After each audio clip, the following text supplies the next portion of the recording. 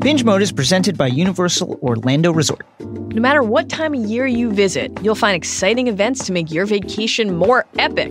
In the spring, experience Universal's Mardi Gras, Florida's biggest party. Enjoy parades each night, and on select nights, you can catch some of the biggest names in music live in concert. In the fall, nightmares rule the darkness at Universal Orlando's Halloween Horror Nights, where houses drawn from the greatest horror stories chill the bravest souls. Then put a little mischief in your merry when Universal Orlando unwraps a resort-wide celebration. You've never had a holiday like this. Go to www.universalorlando.com to plan your visit today.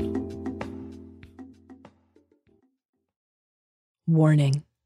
Binge Mode contains adult content. Here's the thing. I can't tell you exactly what it is that we're going to do, but we're going to do something that's probably adult content. I can't tell you right now because we record this at the top of the thing, but we're going to do it. Just take my word for it. If that's an issue for you, check out Recapable's Westworld, which has no adult content in it whatsoever. One more warning. Binge Mode contains spoilers. So, if you don't yet know why people have been walking around saying it's Leviosa. Leviosa! Not Leviosa. Since 2001. Jesus. Please proceed with extreme caution. And now Binge Mode. What happened to you know who? Well, some say he died. Codswallop, in my opinion. Nope. I reckon he's out there still. Too tired to carry on. But one thing's absolutely certain. Something about you stumped him that night. That's why you're famous. That's why everybody knows your name. You're the boy who lived.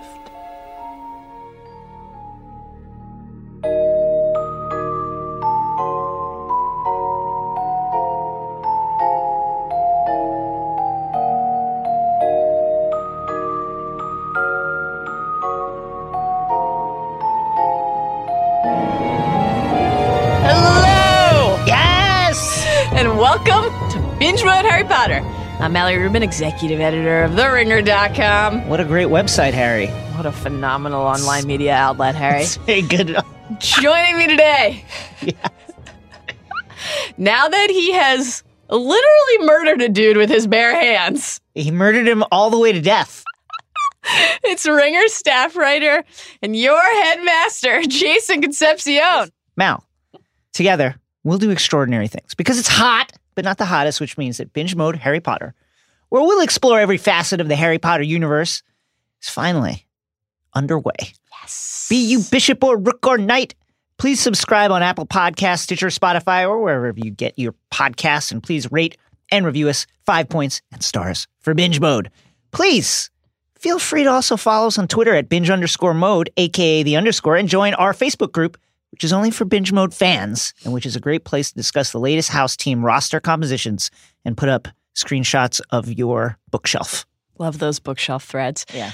On yesterday's episode of Binge Mode Harry Potter, we wrapped our 4-episode Sorcerer's Stone book discussion by exploring how courage defines the 3 closing chapters of that novel. And on today's episode, we are diving deep into the 2001 film adaptation. Yeah. Requisite spoiler warning for today's Binge Mode as always. While the Sorcerer's Stone movie is today's primary focus, we will be going deep on details from all 7 books, all 8 films, and the wider Potterverse, taking the entire series into account from the moment we open our letters. Yes. Also, keep in mind, if you've been listening to our book podcast, we're talking about plot in the movie that we have obviously covered in those book podcasts. So some of these discussion points, some lines of dialogue, some thematic interpretations will feel familiar, but we are also trying to put a new spin on this, assess the movie through a lens specific to it.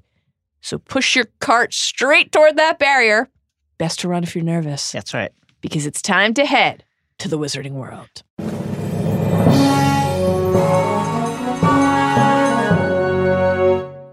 Mal, I can teach you how to bewitch the mind and ensnare the senses.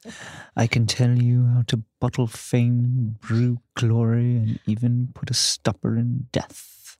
But first, I need to offer up a brief, and even briefer than usual, refresher on the plot of Sorcerer's Stone, the movie, by climbing aboard the Hogwarts Express. One day, Harry Potter, a young orphan living with his aunt and uncle in suburban England, discovers that he is, in fact, a wizard. And he's been invited to attend Hogwarts School of Witchcraft and Wizardry to hone his craft. There, he discovers the truth about his past, forges friendships that will last a lifetime, and sets off on the fateful course that will determine not only the fate of his life, but the fate of the wizarding world. Jason. Hi. This podcast will be famous. That's right. There won't be a child in our world who doesn't know its name. And that gets us to this episode's big idea. So let's dive into the pensive to sift through our thoughts. The defining theme of the Sorcerer's Stone movie is expectations.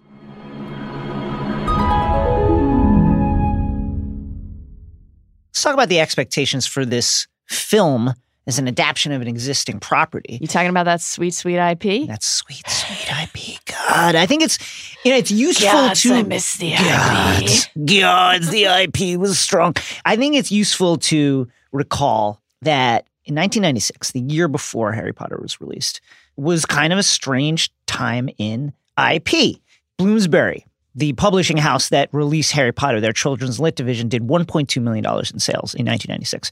By spring of 1999, so 2 years after the publication of Harry Potter, they sold 763,000 Harry Potter books, and by the mid-aughts, the company was raking in some $171 million a year. So let's think back to pop culture in the mid to late 90s, when it seemed like the era of IP capable of captivating a world audience was exhausted, if not over. Star Wars had been dormant since 1983 with the release of Return of the Jedi, the final film in the original trilogy. The prequels were about 2 years out from starting to disappoint fans the world over. The comic book industry... Don't like sand. I don't like sand. The comic book industry, of course, had decades of unmined storylines and characters who have yet to be shown on the silver screen in full bloom. But aside from Batman and the Superman franchise, which ended in 1987, comics characters would remain largely untapped for years, until semi-recently, right? And anyway, we're talking about new IP. Comics were not new IP. This is old stuff, right? That's what made Harry so special, and that's why producer David Heyman spent 2 years negotiating the film rights and why J.K. had leverage to demand really an unusual amount of creative control over these movies. Rowling's characters and story were fresh, and they tapped into a generation's simmering desire for magic and imagination, a fantasy story that was all their own.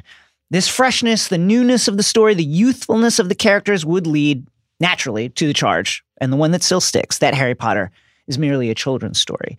I don't think we need to refute it to this audience, but we will refute that in time. Yet there was no doubt that the story was popular beyond all expectations, right? Beyond the expectations of Bloomsbury, Scholastic, and Warner Brothers. Ironically, though, this created expectations for the films, which perhaps they would never actually be able to live up to. Some key dates can sort of help us frame, because amazingly, this is already quite a long time ago. You know, it's wild to think about it. We think of Harry as being like the story of our generation, a new thing, fresh, and it's been around for 20 years. You know, last year was the 20-year anniversary of the Philosopher's Stone's publication in Europe, June 26, 1997, rebranded as the Sorcerer's Stone, and that book was published in the States. In 98, so 20 years ago from when Sorcerer's Stone hit our shores, the Sorcerer's Stone movie was released in November of 2001. This is all already so long ago, but because it's so long ago, it's worth remembering how much was happening in a really concentrated span of time. From 97 to 2001, I mean, that is nothing. Nothing to go from unknown author getting her first book published to worldwide galleon-generating film franchise machine. When the first movie came out, JKR had already published the first 4 books in the series. Goblet of Fire came out in 2000. So that's also really interesting to think about. That pivot point in the series is when the movies started actually getting made. So the people making the films, Warner Brothers, basically knew enough to understand already that they had a very special story on their hands and that this was immensely popular, and also did not know how the story was going to go. And imagine, we don't need to imagine. Look at the other favorite story of ours, A Song of Ice and Fire. Look at George R. R. Martin.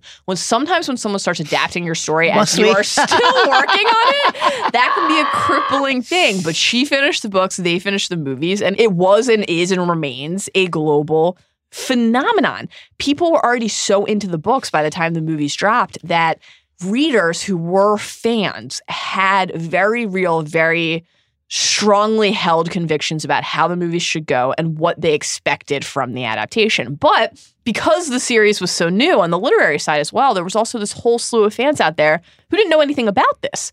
For a lot of people, the movies were the entryway into the world. And so it's also interesting to think about, the movies are rightly often knocked for not being faithful adaptations for some of the changes that they make. The earlier films, the 2 Chris Columbus movies, Sorcerer, Stone, and Chamber of Secrets, are inarguably the most faithful adaptations. Now, part of that is just the sheer fact of it being easier to adapt a shorter book than a longer book. There's just less to deal with there. Yeah. But even though it wasn't until the 3rd movie, Prisoner of Azkaban, when these movies started to elevate artistically and people started to take the films as standalone creations more seriously, it's okay and maybe even good that the first 2 were, quote, less good, right, air quotes, as movies because they were more faithful adaptations, which was a great way to sort of find that balancing act.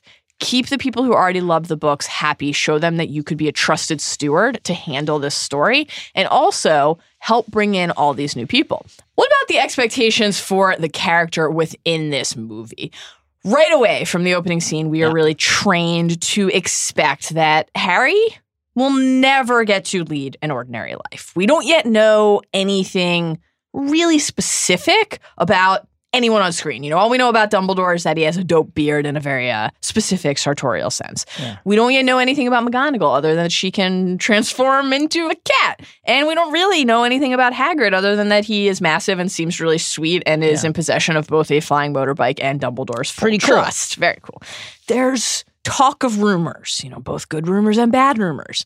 There's talk of how awful the family that Harry's about to be placed with seems, but it's all allusions to something that we can't fully see or understand. It's hints, it's whispers. The only certainty at this moment at the beginning of the film is that Harry is at the center of something massive, something that will define the rest of his life. McGonagall says, "This boy will be famous. There won't be a child in our world who doesn't know his name." And Dumbledore says, exactly. He's far better off growing up away from that until he is ready. Right away, we expect that there's something that he needs to be ready for. And even here, at the beginning, drop blind into the midst of a story that feels simultaneously as if it's ending and beginning. What we see plays with our expectations. This is ancient imagery, right? And one would not need to be familiar with the characters and the settings, understand that they're suggestive of some sort of magical setup. So when you combine that with the setting, nondescript suburban neighborhood, we're being primed for one of the story's primary themes, both the film and the books, that magic exists within and throughout the everyday world, the world you see all the time. The camera zooms in on baby Harry and his signature lightning bolt scar. And the Harry we then see when the camera zooms back 10 years later, he's not expecting anything other than another day of misery at Fort Privet Drive, where he lives with his neglectful aunt and uncle, Petunia and Vernon Dursley, and their horrid son. Tough look for my guy. Dudley. Wake up, Potter! We're going to the zoo! 36, but last year. Awful young man. What a dick. When we read and we imagine Harry's cupboard, it's painful enough. But something about actually seeing this microscopic space in which he lives as his aunt bangs on the door and his cousin thunders on the stairs overhead is utterly heartbreaking. And the very street on which the Dursleys live is a cookie-cutter temple to fitting in. This isn't the kind of home where a boy expects to find out that he's special. One thing that Harry can expect, we quickly realize, Vernon's wrath. When the family sets off for the zoo on Dudley's birthday, shouts to all you Piers fans out there who just wanted to see him in the movie and didn't get it. We're sorry. Vernon warns Harry not to bring about any, quote, funny business. Harry, though Harry does not yet know he's a wizard, he already understands keenly that his caretakers loathe anything unusual. And yet, of course, Harry is not a usual boy. So when Vernon and Dudley are banging on the snake's glass at the zoo and then walk away disappointed by their own boredom, Harry shares a lament with the snake. Quote, he doesn't understand what it's like lying there day after day. Harry is identifying with this creature. And at this point in the story, the fact that he's identifying with a snake has nothing to do with speaking Parseltongue or having a bit of Slytherin's air inside of him. It is all about feeling a sense of fellowship with something else that is caged with another creature who has come to expect nothing but isolation and despair. It's interesting to regard the Dursleys because I thought, and I don't think it's any secret, that the film adaptations are up and down if you're familiar with the books. There's things that largely come off slightly more shallow than they did in the books.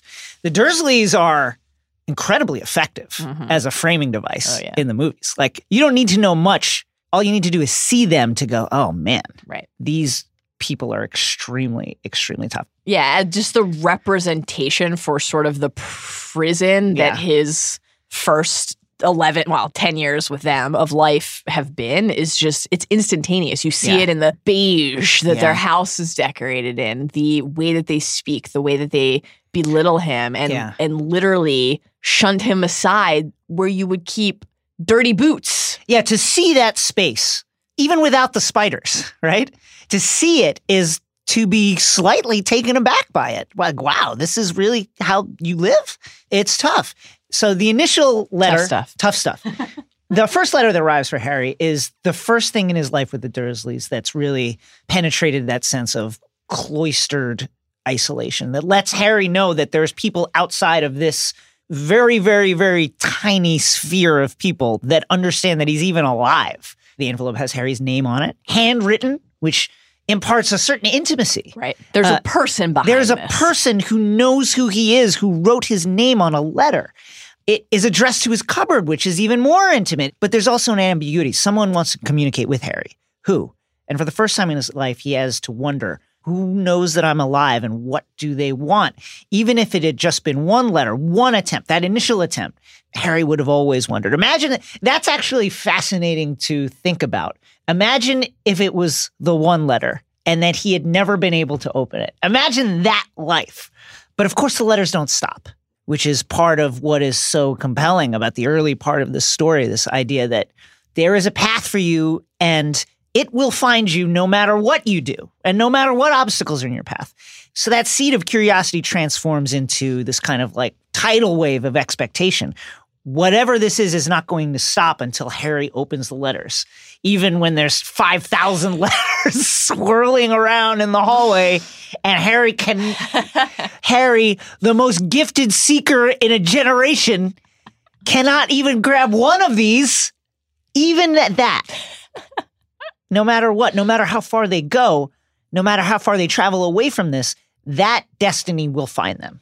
Amid the dissonance of Harry at once being, on the one hand, so lonely that he ushers in his own 11th birthday by drawing a cake and candles into the dirt. That's so sad. On the ground of the hut on the rock in the sea. Just devastatingly sad. And then on the other side of that dissonance, Harry is sure for the first time in his life that someone gives a damn about him. And in that moment of dissonance, Hagrid arrives. And with him, a homemade birthday cake. Baked it myself, words and all. Something even more delicious than Hagrid's cake. The truth. It is time for Harry to get some answers. Hagrid says, of course you'll know all about Hogwarts. And Harry says, sorry, no. Of course you know all about Hogwarts. Sorry, no. No? Blimey, Harry. You never wonder where your mom and dad learned it all? Learned what? You're a wizard, Harry. You know, something else that was very effective is Petunia Dursley's speech about her family is so acid. There's so much resentment there. It's a wonderful performance and takes you into her character in a way that we don't really get a window into the other Dursleys. There's something so incredible about this idea of not being special in contrast to somebody in your family who is. And the way that kind of acid and disappointment builds up to create something fantastically unpleasant. My perfect sister being who she was. Oh, my mother and father was so proud the day she got her letter. That really hit me. That's another thing that I was like, that is good. That it was actually very, very good. The way she chokes out the word freak. Yeah. And it's really effectively portrayed in the movie. It's one of the things I've always thought was underratedly brilliant in the book is that it's, on one level meant to play as bigotry and judgment, but there's only so much emotion behind something like that if it's something that you want and that you long for. And that comes through in a way that always makes you actually want to learn more about Petunia. It's the thing that we always say. The best villains are the ones who think they're heroes, right? This lets you know, it gives you that window into her character and why she treats this kid the way she does. Listen, there's no excuse for it, but at the same time, this is a heartbroken person whose parents clearly never treated her with the same regard as they treated her sister. Right. And we can use Petunia as an effective, stand-in to consider this idea. How many children would hear those words from Hagrid and immediately think, of course, yes, this is right. Hearing this is right. I'm different. I'm special. I'm chosen. We will see much later that Tom Riddle has just that reaction, but not Harry, not our Harry. Forming expectations for himself does not come naturally for him. Quite the opposite. He is sure that what Hagrid is telling him is a mistake. And ironically, the Dursleys are actually key in helping Harry come to accept this because in their hatred and in their small-mindedness, they reveal that only truth can be behind the way they are conducting themselves and the things that they are saying. They reveal that they've been keeping this a secret for years and that they swore when they took him in, they would put a stop to this nonsense. So what does it mean to be a wizard? To be a wizard, Harry? Harry's expectations about what this could mean start to come together as he learns about his parents, really for the first time. What does he learn? They did not die in a car crash. So this would be earth-shaking information for a 11-year-old child, right? This is what he believed for as long as he lived, what his aunt and uncle had told him, his only relatives in the world would have told him this. As Mal said, the way Aunt Petunia hisses freak lets him know the way they were viewed by their own blood.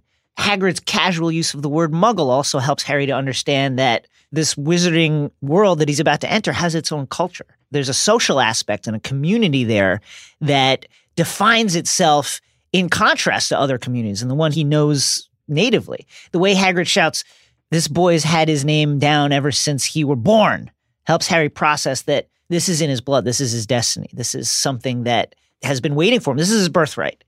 And based on the reverence that Hagrid treats him with and the way Hagrid talks about Dumbledore and defends Dumbledore's honor when Vernon slights him, Harry starts to form an expectation of Dumbledore as a person who, when you think about it, like a half giant comes and knocks in your door. This is an extremely impressive character. And then this character who just bent a shotgun barrel so that it pointed up at the ceiling is in turn extremely impressed by another individual who we have yet to meet. That would have made an impact on young Harry. And the good news is Dumbledore will never let Harry down, ever after that. So everything's fine.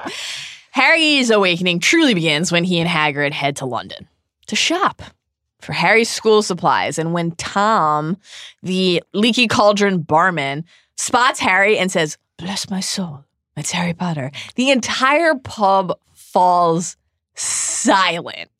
Everyone gets up. Everyone comes to shake Harry's hand and welcome him back into the wizarding world. He is greeted like a celebrity, like royalty. Professor Quirrell, notably in the movie, unlike in the books, already wearing his turban at this point and unwilling to make physical contact with Harry, says when talking about the subject that he teaches, Defense Against the Dark Arts, "Not that you need it, eh, Potter?"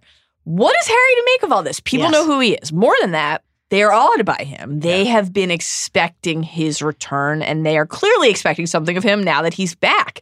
The mere facts of his identity, of his existence, are a burden for Harry to even try to comprehend. Hagrid says, "See, Harry, you're famous." And Harry says, "But why am I famous, Hagrid? All those people back there, how is it they know who I am?" "Not sure I'm the right person to tell you that, Harry."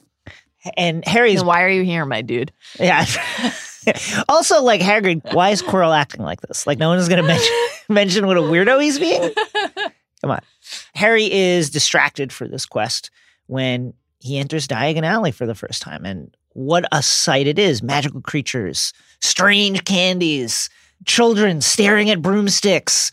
The shops are proof, real proof that this is not a dream. This is real, and it's real in a way that you can touch, that he can see. There's an entire way of life that's just right there under the surface of the world that he knows. And when Harry asks, wait a second, how am I supposed to pay for this stuff? Good news, my dude. You're rich. Always nice. It's always nice to miraculously discover that you are rich. Hagrid takes him to Gringotts, the Goblin Bank, and then he says, didn't think your mom and dad would leave you with nothing, did you? Well, how would Harry know? Honestly, how would he know this, you know? Only now is he beginning to learn about who his parents really were, about their standing in this community, about the things that they imparted to him, just the tip of the iceberg about what they actually left him with. Right. And so only now can he form expectations about what it means to be Harry Potter. And though Harry did not previously know that he was a wizard, it is clear that he's always been inherently curious. This is not new. This is just a part of who he is, because when Hagrid takes Harry to Vault 713 to retrieve a tiny mystery package, what could it be? Best not mention this to anyone, Harry. Okay, then don't take a child. Don't show it to me. Don't do magic in front of me, and then I won't. You don't have to worry about me repeating any of these things, my guy. That plea from Hagrid does nothing to quiet Harry's desire to learn more. Quite the opposite, in fact. It confirms in Harry's mind that there's something here worth knowing, and he's not going to be able to shake that feeling.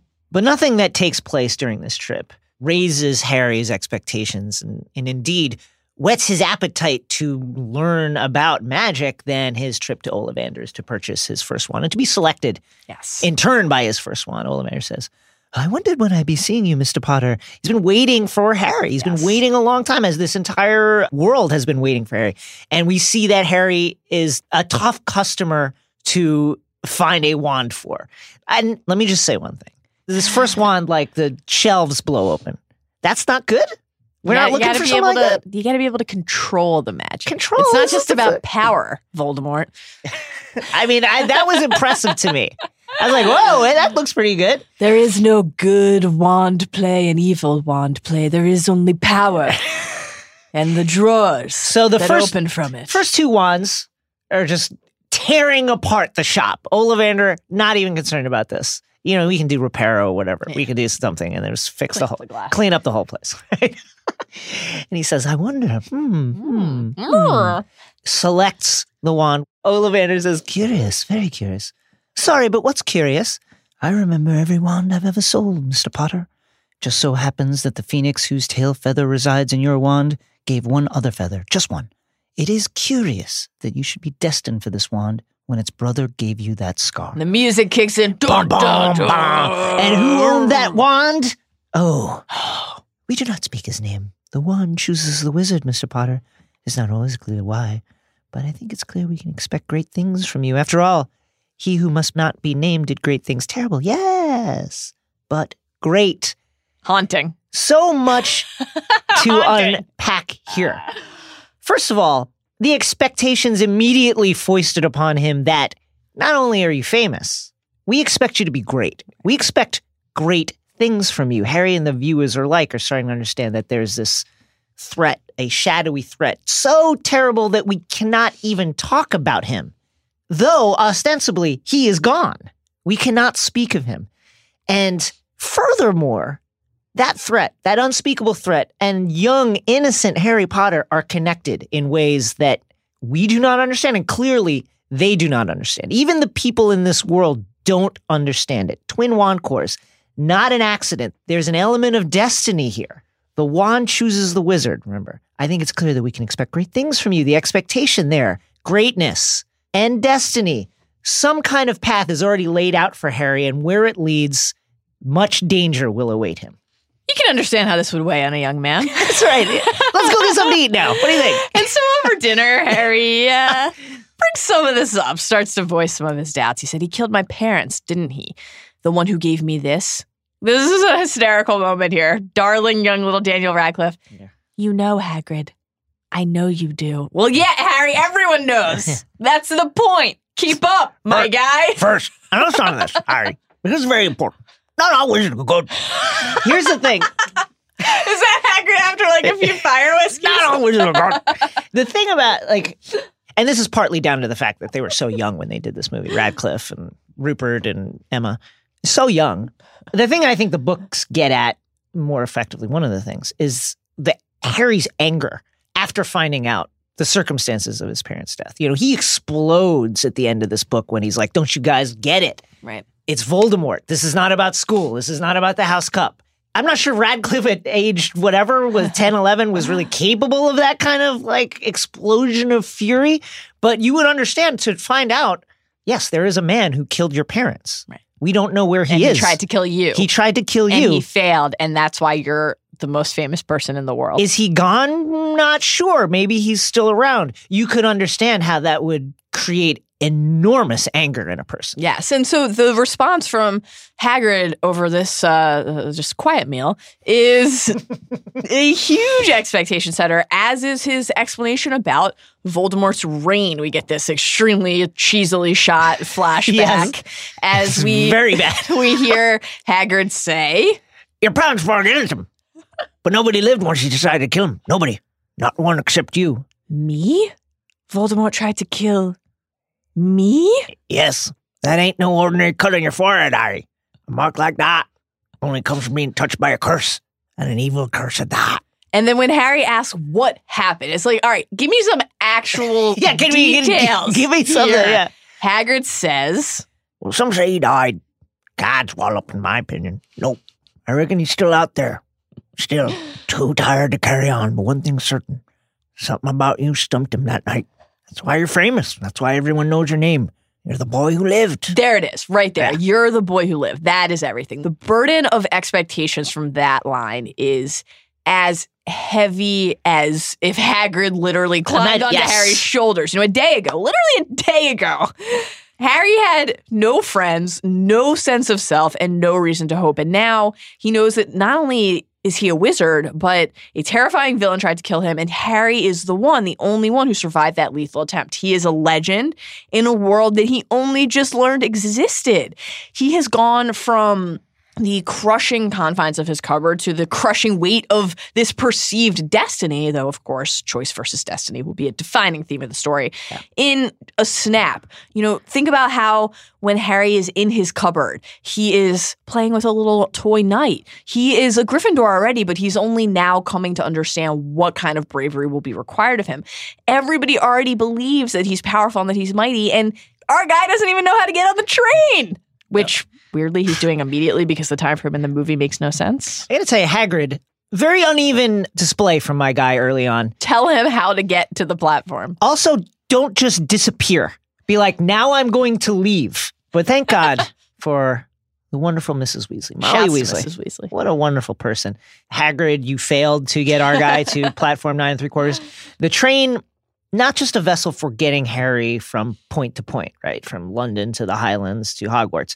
It's a vessel for bringing Harry to magic, to the real magic that we can experience as people through this story. Friendship, love, companionship with other people. That's the core of what actual magic in a person's everyday life is, right? Yes. When Ron, dirt on his nose, did you know?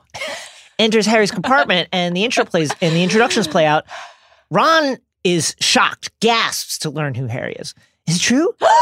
I mean, do you really have the scar? Wicked! Harry is known among all ages. He's a hero among Hogwarts students from all backgrounds, as we see when Hermione, who also knows who Harry is, and our expectations that Hermione is a brainiac forms right away. She's already critiquing people. She's got more knowledge than everyone else on this train. Are you sure that's a real spell? Well, it's not very good, is it? I've only tried a few simple ones myself, but they've all worked for me. Ron, on his 500th attempt to turn Scabbers yellow, is like Scabbers. And then Hogwarts boats. Great This is a great introduction to beautiful. This mystical castle looming high upon a hill. A blonde-haired asshole named Draco Malfoy. It's true then, what they're saying on the train. Harry Potter has come to Hogwarts. This is Crabbe and Goyle, and I'm Malfoy, Draco Malfoy. And when he says this, Ron kind of sniggers. Think my name's funny, do you? No need to ask yours. Yeah. Red hair, in a hand-me-down robe. This is so mean, right? This is just savagely rude. You must be a Weasley. And then he says to Harry, you'll soon find that some wizarding families are better than others, Potter. You don't want to go making friends with the wrong sort. I can help you there. And he sticks out his hands as this ominous music kicks in. And already here, Harry is facing tests not of magical prowess, but of character. And he says, I think I could tell the wrong sort for myself, thanks. We know all we need to know about Draco from this moment, and we learn quite a bit about Harry, too. I love that that's essentially verbatim from the book as well. Now the sorting, a.k.a. the inspiration for Mal's bridesmaid video, which one day we will play as a clip on this very show. You have to see it, though. You have to really have to see it. The 10-second version is I dubbed over the sorting hat scene from Sorcerer's Stone, and instead of having the hat shout a house, it shouted bridesmaid. Yes. It is the voice of her husband, Adam. And my sister was Draco Malfoy, which is extremely tough. I still feel bad about that one. So the sorting is another test, and a more fundamental test, really the scariest kind of test at all, which is a test that you cannot prepare for. You know, there's no amount of studying that can prepare you for a test like this. The sorting hat is ostensibly going to take a person's measure existentially, their very essence. What's inside of you? What do you want? What do you want that you don't even know what you want? Does he even know enough to have an opinion about what he wants? One thing that's certain at this point, the wizarding world is home to lots of groupthink, many cliques, and the anti-Slytherin rhetoric in this movie comes to us, not from Hagrid, but from Ron. There's no witch, no wizard who went bad who wasn't in Slytherin, he says. An interesting choice to come from a child, actually, because it speaks to, you know, how does a child become bigoted from what they hear at home? The thinking is ingrained. Right. So that actually a very interesting choice here. Hermione and Ron have already been sorted into Gryffindor when Harry gets the call. His expectations are set. No, I don't want to be in Slytherin. He does not want to be. He wants to go to Gryffindor, where immediately this person who's already his friend is going to be in. You want to be there. And so the hat says, but where to put you? No shit, where to put you, hat? Of course, that's what your job is. Not Slytherin. Yes. Not Slytherin. Not Slytherin, eh? You sure? You could be great, you know. And of course, he's already heard that, by the way. Mm-hmm. It's all here in your head, and Slytherin will help you on your way to greatness. There's no doubt about that, no? Well, if you're sure, better be Gryffindor. And McGonagall has already told the students that their house will be like their family when they're at school. And Harry now has his first forays into an actual family outside of the really poor blood relations that he's experienced at home. You're out, Dudley. Yeah. The welcome feast brings more than just the sorting. It also brings a reminder. Helpful little note here from Dumbledore that the dark forest is forbidden, and also a very ominous expectations-raising warning that the third floor corridor is off limits. The dark forest. Could it be bad in there? Yeah, don't go to the dark forest.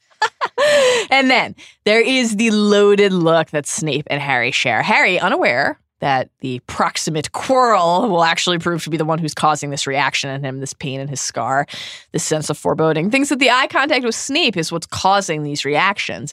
And this is the first moment when Harry starts to suspect that something's off with Snape, a feeling that will morph into increasingly misguided certainty over the course of not only this book, but indeed almost the entire series.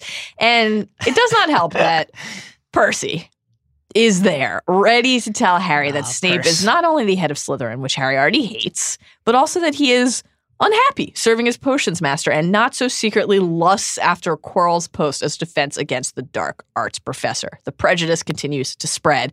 Harry's expectations that Snape is someone to loathe growing. Harry's first potions lesson does nothing to dispel the already present expectation that Snape is ominous, certainly dark in aspect and perhaps in character. After a very controlled, very silky introductory speech that would surely net Snape a spot at your local poetry slam, our hook-nosed brooder begins to openly pick on Harry. Annoyingly, it never occurs to movie Harry to note that he's just taking notes. Hey, I'm just... this bothers me so much. He's Harry, like, just say, I'm writing down everything I'm saying. Actually paying attention to what you're doing. I'm not a good student. I can't stand that. Mr. Potter, new celebrity. It's so acid, dripping with acid. There's real venom, real acid in this assessment, the kind that can only further set the expectation that Snape loathes Harry, hates him for whatever reason. Naturally, the movie does not explore Snape's history with James. I can get where they're coming from, even though I think it's the wrong choice. Yeah. I just think that when you move to a visual medium, it's a lot harder to gauge what's a clue and what is this outright spoiler to the story. Though we could have gotten a couple lines that in essence say, oh yeah, he and your father hated each other when they were at school. Didn't you know? Right. That would have been something. Oh, you didn't know because they're dead. Your father has been dead for many years. Snape grills Harry, ignores Hermione's incredibly emphatic hand-raising, and then issues quite a savage rejoinder. Pity. Clearly fame isn't everything. And Woof. It's hard to blame Harry here for thinking that Snape can't stand him. He's making it obvious. He's letting him know. Not super subtle. Yeah.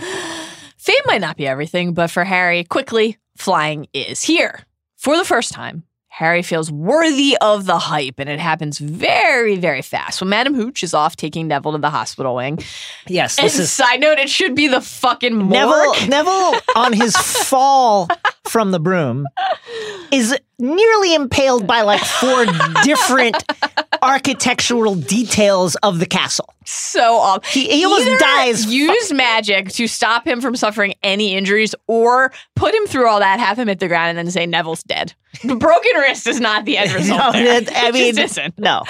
Malfoy is holding court. He's picking up the Remembrall, being a real dick, and Harry will not stand for it. He's a protector by nature, and what plays out really helps to train film viewers to expect that Harry is the kind of guy who's going to stand up for those who cannot stand up for himself.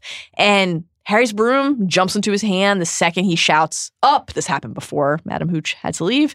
And then when he pursues Malfoy and the Remembrall, it is clear that he is at home on a broomstick in a way that is not common. This is not typical. And chronic gambler Minerva McGonagall. She's just hearing the tinkling of galleons as she looks at him. Spots him from her window, and her decision to introduce Harry to Oliver Wood and make him Gryffindor Seeker rather than, punishing him for defying very clearly stated school rules by riding his broom really reinforces that Harry's talent is something uncommonly rare. Ron says, "You must be the youngest Quidditch player in," and Harry cuts in, "a century, according to McGallion." Yeah, McGallion.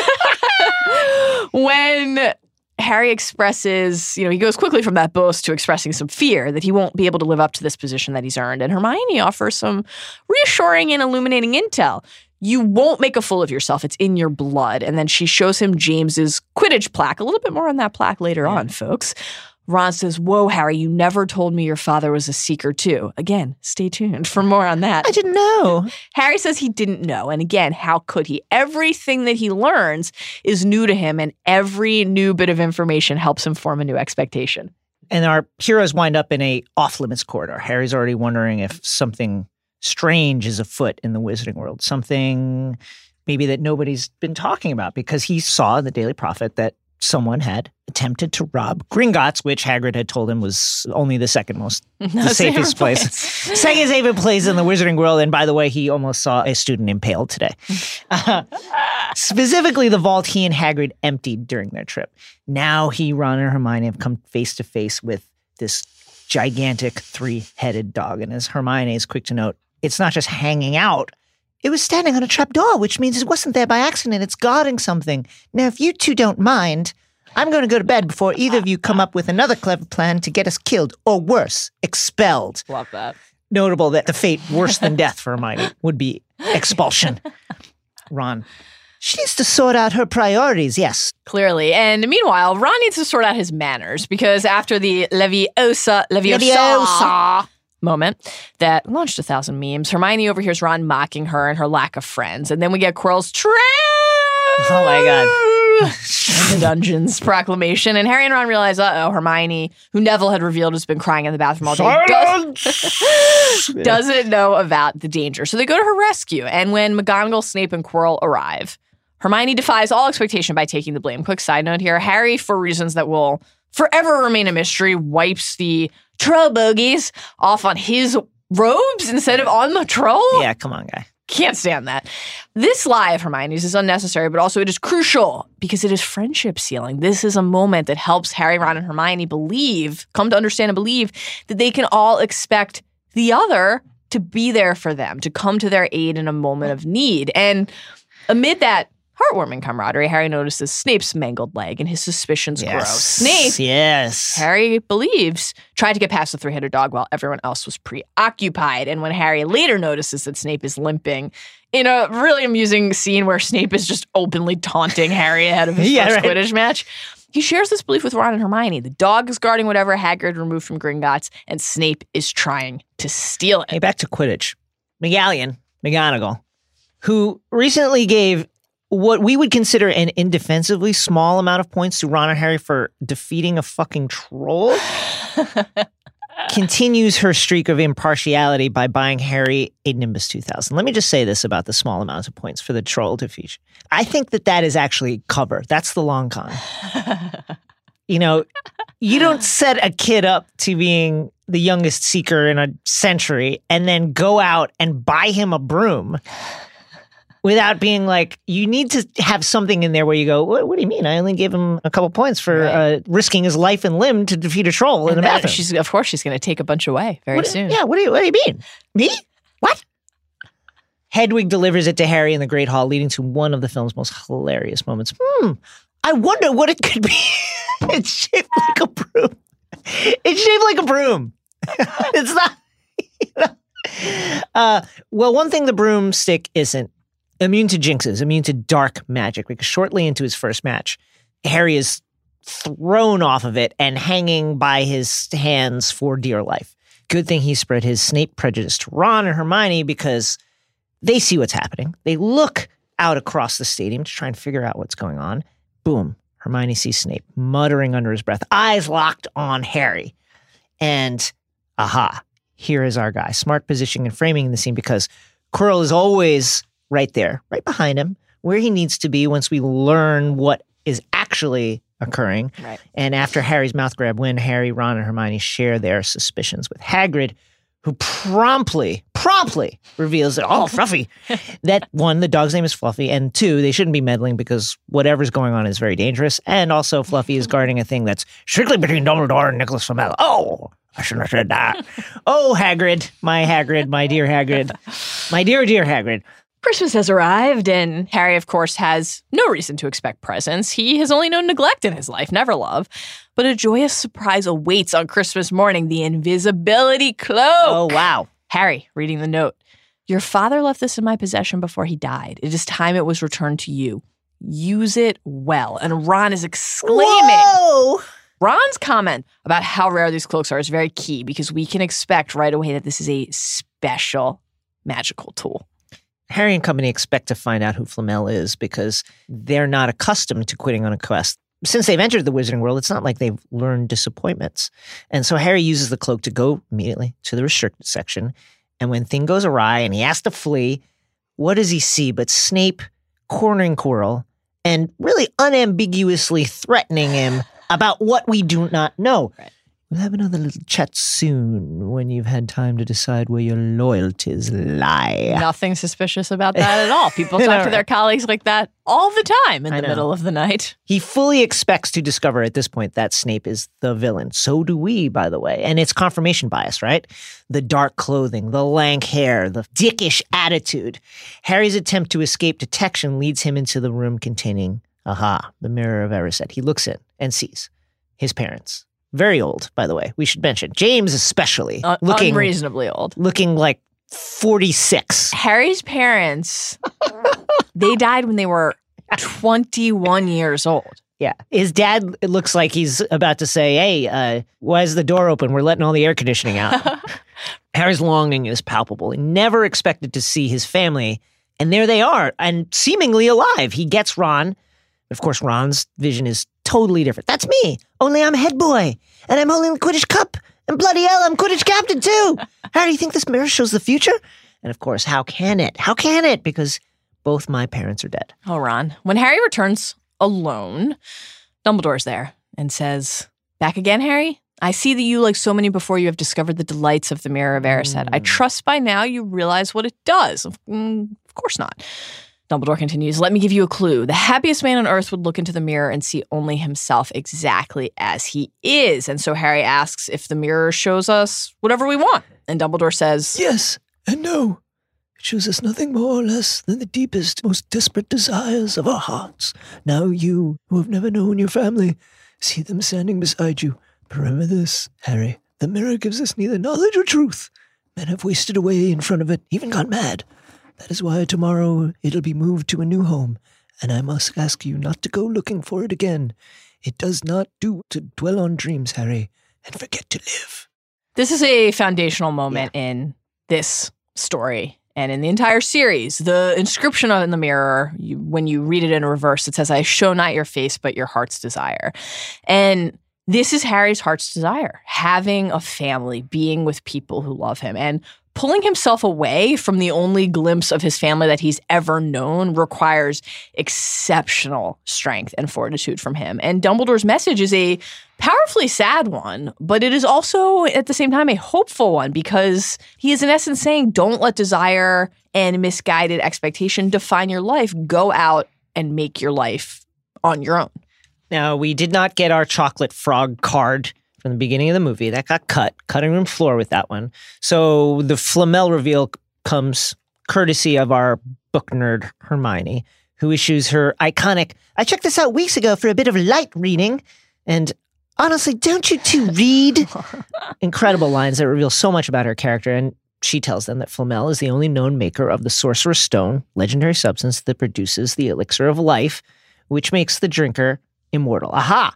That is what Fluffy is guarding. To what end, we don't know yet. Our heroes, now fully expecting Snape to make a move on the stone, go to Hagrid with what they know. And Hagrid is confused by how they've gotten this information and their Snape-centric hate. He tells them that Snape is one of the teachers who's helping to protect the stone. And they are very briefly distracted. Norbert, a footnote in this movie. From their Snape obsession by Norbert's birth. Norbert, the Norwegian Ridgeback Dragon, by Malfoy's spying, and by their ensuing point robbery. I mean, again, these guys got 5 points apiece for taking down a troll, and they, as a group here, lose 150 for being out of bed at night. That is sheer madness. The long con from Megallion, perhaps? Maybe so. Still, madness. And then they land detention. And their trip into the forest is not just cause for us to hear Filch bemoan how he misses the screaming. The screaming! That the old punishments used to bring. It is cause for us and Harry to get a better sense of what is really at play here, what is really at stake. There is this subtle moment when Hermione, who is trying to soothe Hagrid, their chaperone into the forest, about Norbert going off to live in a colony, says, well, that's good, isn't it? He'll be with his own kind. We can think about Harry that way, too. He is finally with his own kind.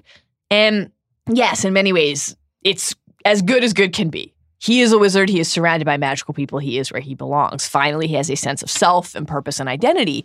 But there's also a cost to that, to finally being where he belongs. Every additional glimpse of the wizarding world pulls back another layer of Harry's destiny onion. And when he goes into the forest, he reaches the center. He glimpses the center, at least. Voldemort. The Centaur Firenze, who saves Harry from who we will come to learn is Voldequirrell, as the hooded figure's drinking the blood out of the side of the unicorn, and then literally flies away. Like, this is a real what the fuck moment, especially because in Deathly Hallows, the book, Voldemort learning how to fly is like a massive moment of shock and horror for other people in the world who are like, oh my God, the extent of his power is incomprehensible. He can fly. And here in Sorcerer's Stone, he just flies away. Ridiculous. Anyway, Centaur tells Harry that he is facing an enemy willing to pay a terrible price. Says, for you have slain something so pure that from the moment the blood touches your lips, you will have a half-life, a cursed life. This is only going to raise Harry's expectation for the nature of the threat and the horror that awaits him. Who would be willing to do that? He tells Harry that the forest is not safe, especially for him. Now, for reasons that make no sense, he tells Harry that he's now safe. Weird You're safe 1-2 punch there. Yeah. The forest is not safe for you. But by the way, you're fine. Something's been killing unicorns. We didn't catch it, but you're fine. So weird. But, you know, like Harry's interpretation of this is clear. Since he entered this world, Harry's been faced with what other people expect of him. The fact that everyone knows him, that they know him better than he knows his own biography. And now he's forging his own expectations for what awaits him. Voldemort's return. Hermione offers up a statement that will continue to fuel the essential and misguided expectation that Dumbledore is an all-powerful protector. Hang on a minute. We're forgetting one thing. Who's the one wizard Voldemort always feared? Dumbledore. As long as Dumbledore's around, you're safe. As long as Dumbledore's around, you can't be touched. Ah, but Harry can't shake the pain in his scar or the foreboding in his heart. And also, where the fuck was Dumbledore just now? Just now. Just in this very moment, where was he? When he pieces together that Hagrid got Norbert's egg in exchange for information unwittingly given, even about how to get past Fluffy, and then proceeds to get this information for himself, he knows it's not a theory. This is happening. This is a fact. He's still wrong about the focus, the actual cat's paw behind this, but he knows who's moving the chess piece. It's Voldemort, and he knows it's happening tonight, and it's time to ask for help. This is beyond their powers. But Dumbledore's out of town. Had to go to the Ministry because there's definitely no other way to answer a magical summons than by fleeing when your school is under threat. There's not other ways to travel that would get you there. Outpost, Flu Network, send a Patronus. Yeah. Literally any of those things. Port key. Check in. Yeah, there's a lot of ways to Fly go. via broom. Yeah. That's quick. Take the train, like Hagrid. After McGonagall hand waves the kids and Snape issues a hilariously suspect, "You want to be careful." People think you're up to something. Our trio decides to head down to beat Snape to the stone themselves. They jinx poor Neville. A little more on Neville in a minute here. Tough stuff. And when they reach Fluffy, he's already asleep. One of the film's very predictable but unnecessary bit of movie hijinks involving some sort of physical threat or humor, in this case, a massive blob of dog drool and near-miss escape. And we get to the other enchantments that are protecting the stone. They finally reveal themselves. Book readers lament you don't get your troll, and most distressingly, we do not get Snape's potions riddle. But that sucks. It really sucks. I'm sad that we don't get that. But we do get to see Sprout's Devil's Snare, Flitwick's Charmed Keys, and McGonagall's Transfigured Chessboard. And every task really reinforces something that we've come to expect from our characters. That Hermione will be cool under pressure, that Ron will stick by his friends, but we also get to learn so much more about these kids and that Harry is a murderer. Exactly. Ron's Gryffindor incarnate moment arrives when he decides to serve as the literal knight on the chessboard and willingly introduces a theme that will be key for Harry and the series alike: sacrifice. Ron gives himself up. We get this really just delightfully amusing, "No, you can't, there must be another way," line reading from Hermione. And Ron lays it out. Do you guys want to stop Snape or not? Sometimes you have to make a sacrifice. This is what the characters and the viewers are starting to learn. And this moment, this choice, it teaches us to expect that Ron and Hermione and Harry will always be willing at the end of the day, no matter how hard it is, to sacrifice themselves for each other and for the greater good. Hi, Grindy. How you doing? And also that as comforting and imperative as it is to always have his friends around him, Harry really has to be the one. He has to be the one to fight the battle in the end. Harry says, "Ron's right. I have to go on." What makes a good story? Listen, the structure of a story has not changed in maybe millennia. A hero is called to a mission and goes and accomplishes that mission after many obstacles. What makes a good story is a subversion of expectations. Harry gets to the final chamber alone. We think it's going to be Snape. He thinks it's going to be Snape. Only it's Quirrell. Harry says, No, it can't be. Snape, he was the one. Yes, he does seem the type, doesn't he? The homie is literally saying, yes, he's one of the people you would expect. You expected it to be him because of the dark clothing and the way he comports himself. In reality, as Quirrell helpfully clarifies, laying out the entire affair, Snape was trying to save Harry. Snape was trying to stop Quirrell from getting past Fluffy. This isn't just an info dump, it's important. The stone is on the line, and Harry finds himself in possession of it when, after looking in the mirror of Erised, he sees himself holding it, then feels it drop into his pocket. Dumbledore will later clarify that Harry was able to get the stone because he wanted it, but had no designs or desire to use it. Quirrell looks into the mirror and sees himself holding the stone, but never got it because his intentions, driven by, at once, fear to, please his master and fear about what would happen if he doesn't, and also the desire, the glory to do so, cannot gain the stone because his intentions are not pure. The seeker's expectation for how to use the stone, for self-gain, for protection, wound up being the decisive factor, and Dumbledore would say later, That is one of my more brilliant ideas. And between you and me, that is saying something. Dumbledore, man, what a Way to flex brag. by my guy. Magic isn't just about flashy wand movements. It's about our intentions. And we'll learn this much later when we start learning about the unforgivable curses. Yes, and Voldemort's expectations are crystal clear. Regain a body, return to power, bend others to his will. And he tries to bend Harry right then and there. Don't be a fool. Why suffer horrific death when you could join me and live? Never! Bravery. Your parents had it too. Tell me, Harry, would you like to see your mother and father again? They pop up in the mirror of their faces. Together we can bring them back. All I ask is for something in return. The stone, of course. So I no longer have to be on the back of Quirrell's head watching him shit. Can you imagine, like, you're the Very Dark intimate. Lord, you're facing backwards on Quirrell. Every time he lays down, your face is in the pillow. You gotta watch this guy take a dump. Great moment in the books where Fred and George are bewitching snowballs to bounce against the back of Quirrell's turban. Of course, you realize at the end that they're just pelting Absolutely, Voldemort in the face. disrespect shown to the Dark Lord in that moment. That's it, Harry. There's no good and evil. There's only power. And those too weak to seek it together will do extraordinary things. Just give me the stone. And as Harry's parents' faces fade from the mirror, he shouts, "Liar!" And then he tries to run. Harry knows enough to expect treachery and deceit. He knows also, because of his earlier discussion with Dumbledore, that magic isn't a cure-all that can or should grant our every wish. That's, of course, this is part of the central message of this. That way lies madness and soul-corrupting evil. Do not seek to use magic to disrupt or in some way sneak past what is essentially the path of a life. Harry fights trying to pry Quirrell's hands off his neck. And is what is actually a shocking scene. When Quirrell is pinning him to the steps, hand on his neck, you can see him really gripping Daniel Radcliffe's throat. And when he sees Quirrell's flesh crumbling away, Literally. So there's no ambiguity about what will happen if he touches him elsewhere. here's Quirrell's shriek, "What is this magic?" And he then murders him, grabs his face, melts his face, so that his entire person turns to dust.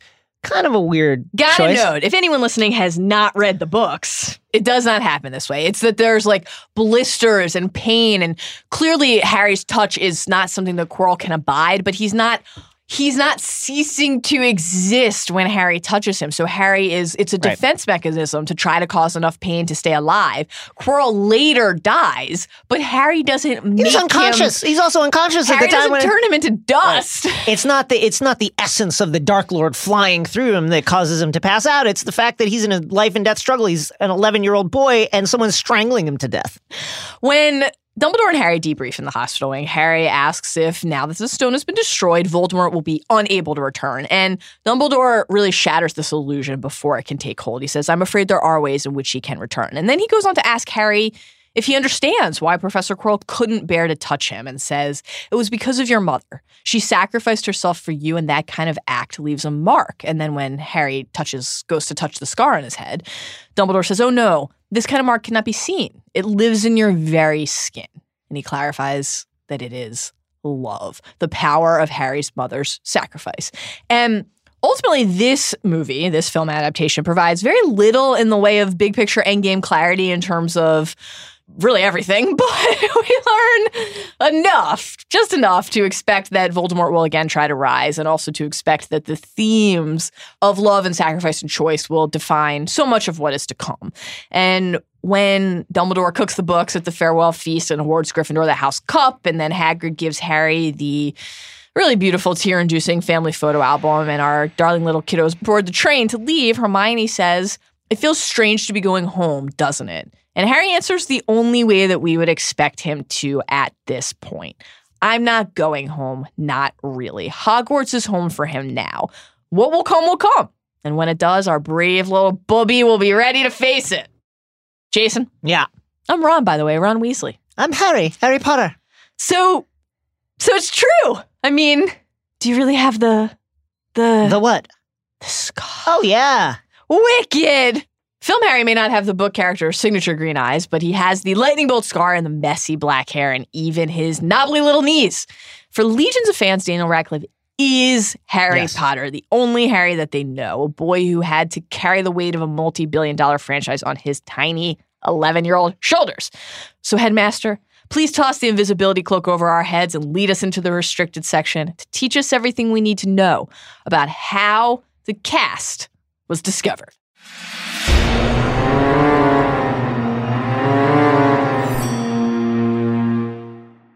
In 2000, the official website for the Sorcerer's Stone movie carried the following message. We are looking for British children between the ages of 9 and 11 who look like Harry Potter, Ron Weasley, or Hermione Granger. You can become a junior talent scout by urging them to send a recent picture and videotape to us. On the tape, we would like potential Harrys, Rons, and Hermiones to say their name and age, tell a joke, and read a paragraph of their choice from any of the Harry Potter books. Be sure to include a phone number and address. God, that's crucial. Please send tapes and photographs to Harry Potter Casting, P.O. Box 7788, Burbank, California, 91510-7788. The runaway success of J.K. Rowling's Harry Potter books allowed her the leverage to demand a really unusual amount of creative control over the films adapted from her works. One of the ways she exercised her power was to ensure that the cast would be British. Quote, "It's essential to find a British boy to play Harry," Chris Columbus, a director of the first 2 HP films, said during Sorcerer's Stone's pre-production. "We really have to be incredibly faithful and true to the book. Rowling wrote Harry as a British boy. It's important that we honor the original vision." The search for these characters was extensive and arduous, involving thousands of youngsters. I saw a number that said 40,000 people were looked at. Casting director Susie Figgis left the production in exasperation after not being able to find the characters. Quote, she said, "I feel I have done my absolute best to find a child, and during our search, we've met some great kids. Ultimately, it's the director's point of view and vision," she told the Daily Mail at the time. Finally, though, the production found it's Harry, it's Ron, and it's Hermione in the form of Daniel Radcliffe, Rupert Grint, and Emma Watson, respectively. How were they discovered? The Who Found Harry part of our tale is slightly muddled and almost Rashomonic in the way that several people have several points of view on this. Chris Columbus says he spied Radcliffe in a BBC production of David Copperfield, also starring Maggie Smith, a.k.a. Professor McGallion. Producer David Heyman says it was he who discovered Radcliffe when he saw the boy and his parents at the theater, whatever the case. Actually getting the kid into the casting process was tricky. Radcliffe's parents were hesitant about acting as a profession in general. When they learned that being Harry Potter would require Daniel to live in Los Angeles for long periods of time, they balked.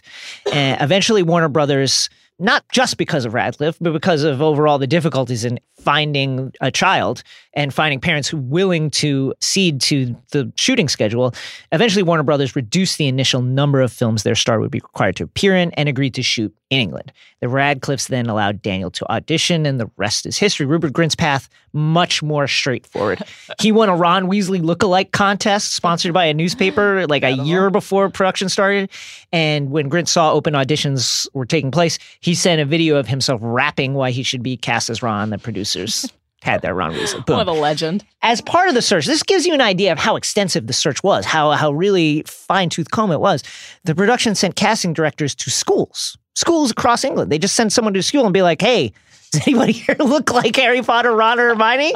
Quote, and this is Emma Watson speaking to EW. "Some people came around to my school in Oxfordshire saying, 'Do you have anyone who would like to audition?'" This is wild stuff. Amazing. So I had an audition at my school. I think I ended up doing definitely over 5 auditions. My dad told me, "You do realize there are going to be 1,000 girls." And I was kind of like, "Oh, okay, I'll keep that in mind." I tried to enjoy it instead of desperately trying for it. But she got it. What did she think of her plucky alter ego? Quote, "She's got some really good lines. One of them is, 'I'm going to bed before either of you come up with another clever idea to get us killed or worse, expelled.' I like her because she's really bossy and nerdy and all that kind of stuff. It makes her funny, even though she doesn't realize it." What a cast. Charming. So charming. So serendipitous. It really was. Wonderful. Jason? Yes. Please do not panic. Prefects will lead their houses back to the dormitories, and teachers will follow me to the dungeons, where we'll split our nuggets, if not our souls, by sharing 7 of our favorite insights and observations and little trivia nuggets from the film. Because 7 remains the most powerfully magical number. I'll go first.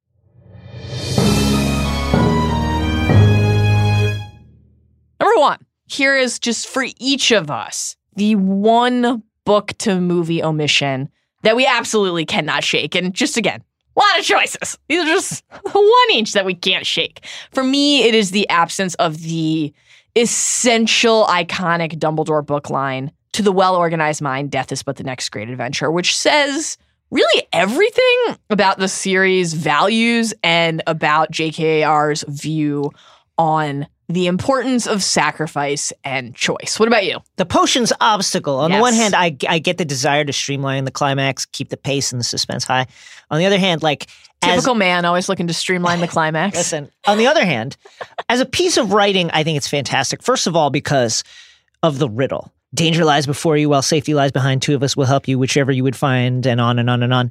The fact that J.K. had, one, created the test, and two, wrote this riddle that actually has to follow the rules of, one, a rhyming riddle, and two, actually have the clues of how to solve the riddle within it, is just great writing. It's really amazing, and that's hard to do, and I really missed it. I'm with you. Number 2.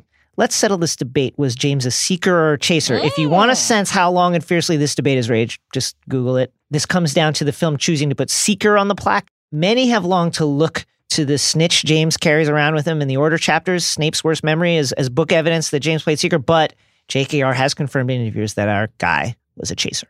I like that because it's connective tissue between Harry and his dad, but they're each their own person.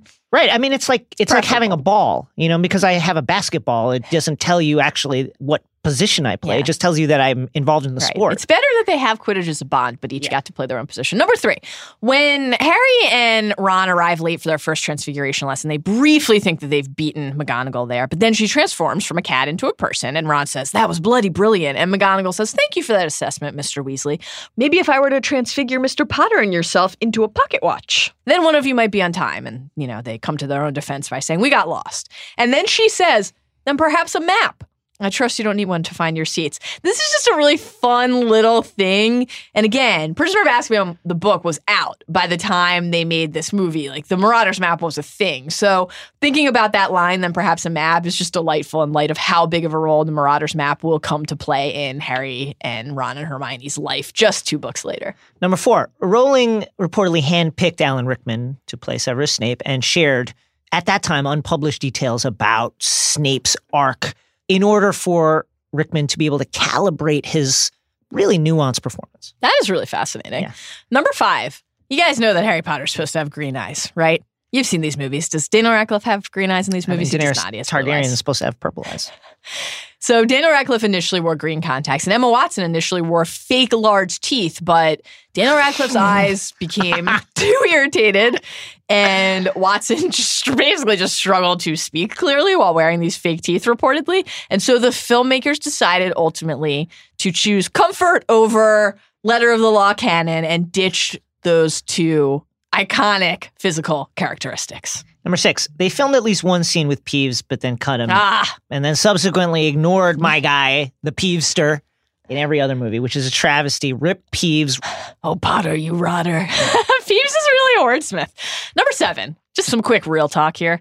This movie is a travesty for the Neville heads out there. Where is our dude? Tough luck for Neville. He gets no shine. First of all, the Midnight Duel is cut out of the movie, so he doesn't get to participate in that whole escapade and then the Fluffy discovery, and he is also not present on the Forbidden Forest trip. Just not nearly enough Neville. I have heard movie-only viewers who have never read the books say, seems weird that Neville gets to pull the sword and kill the snake at the end, and it's such an offensive thing to hear, but then if you think just about Neville's arc in the movies, they don't get to really see that the almost chosen one should have been more central the whole time. It was a coin flip, 50-50. Who was going to be the chosen one? Mal?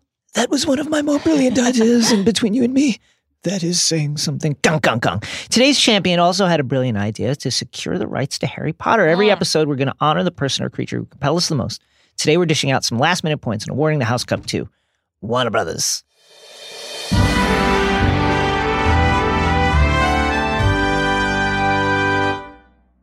Warner Brothers got into a brand new IP at the ground floor and was able to build it into what it is now. To date, our first 4 films have made $3.5 billion worldwide. All 8 films have made $7.7 billion combined.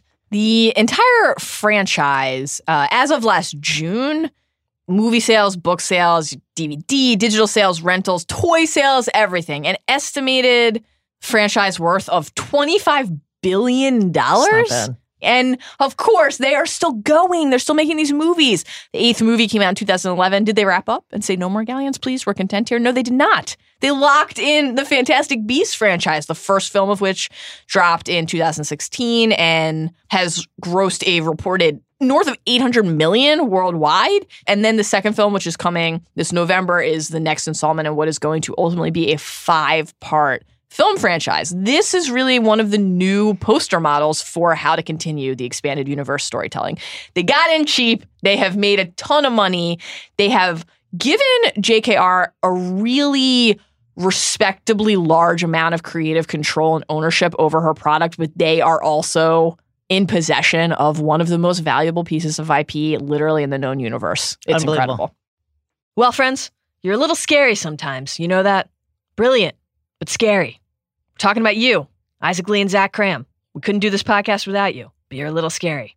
We hope that you had as much fun as we did this week discussing Sorcerer's Stone, that you are as excited as we are for the rest of this journey, and that you will join us again next Monday, June 18th, when we will be diving deep into the wondrous and at times baffling world of Quidditch. Times. When you listen, the scoring system is strange, but that's fine. It is. Is it fine? We'll talk about that. We'll discuss whether it's fine. Shouts to Victor Crumb catching the snitch for no apparent reason, but it's okay. Listen, he wanted to end it on his own terms. That's right. And then please join us again the Monday after that, June 25th, when we will be beginning our week-long dive into Chamber of Secrets. Until next week, remember, the wand chooses the podcast, Mr. Potter. It is not always clear why.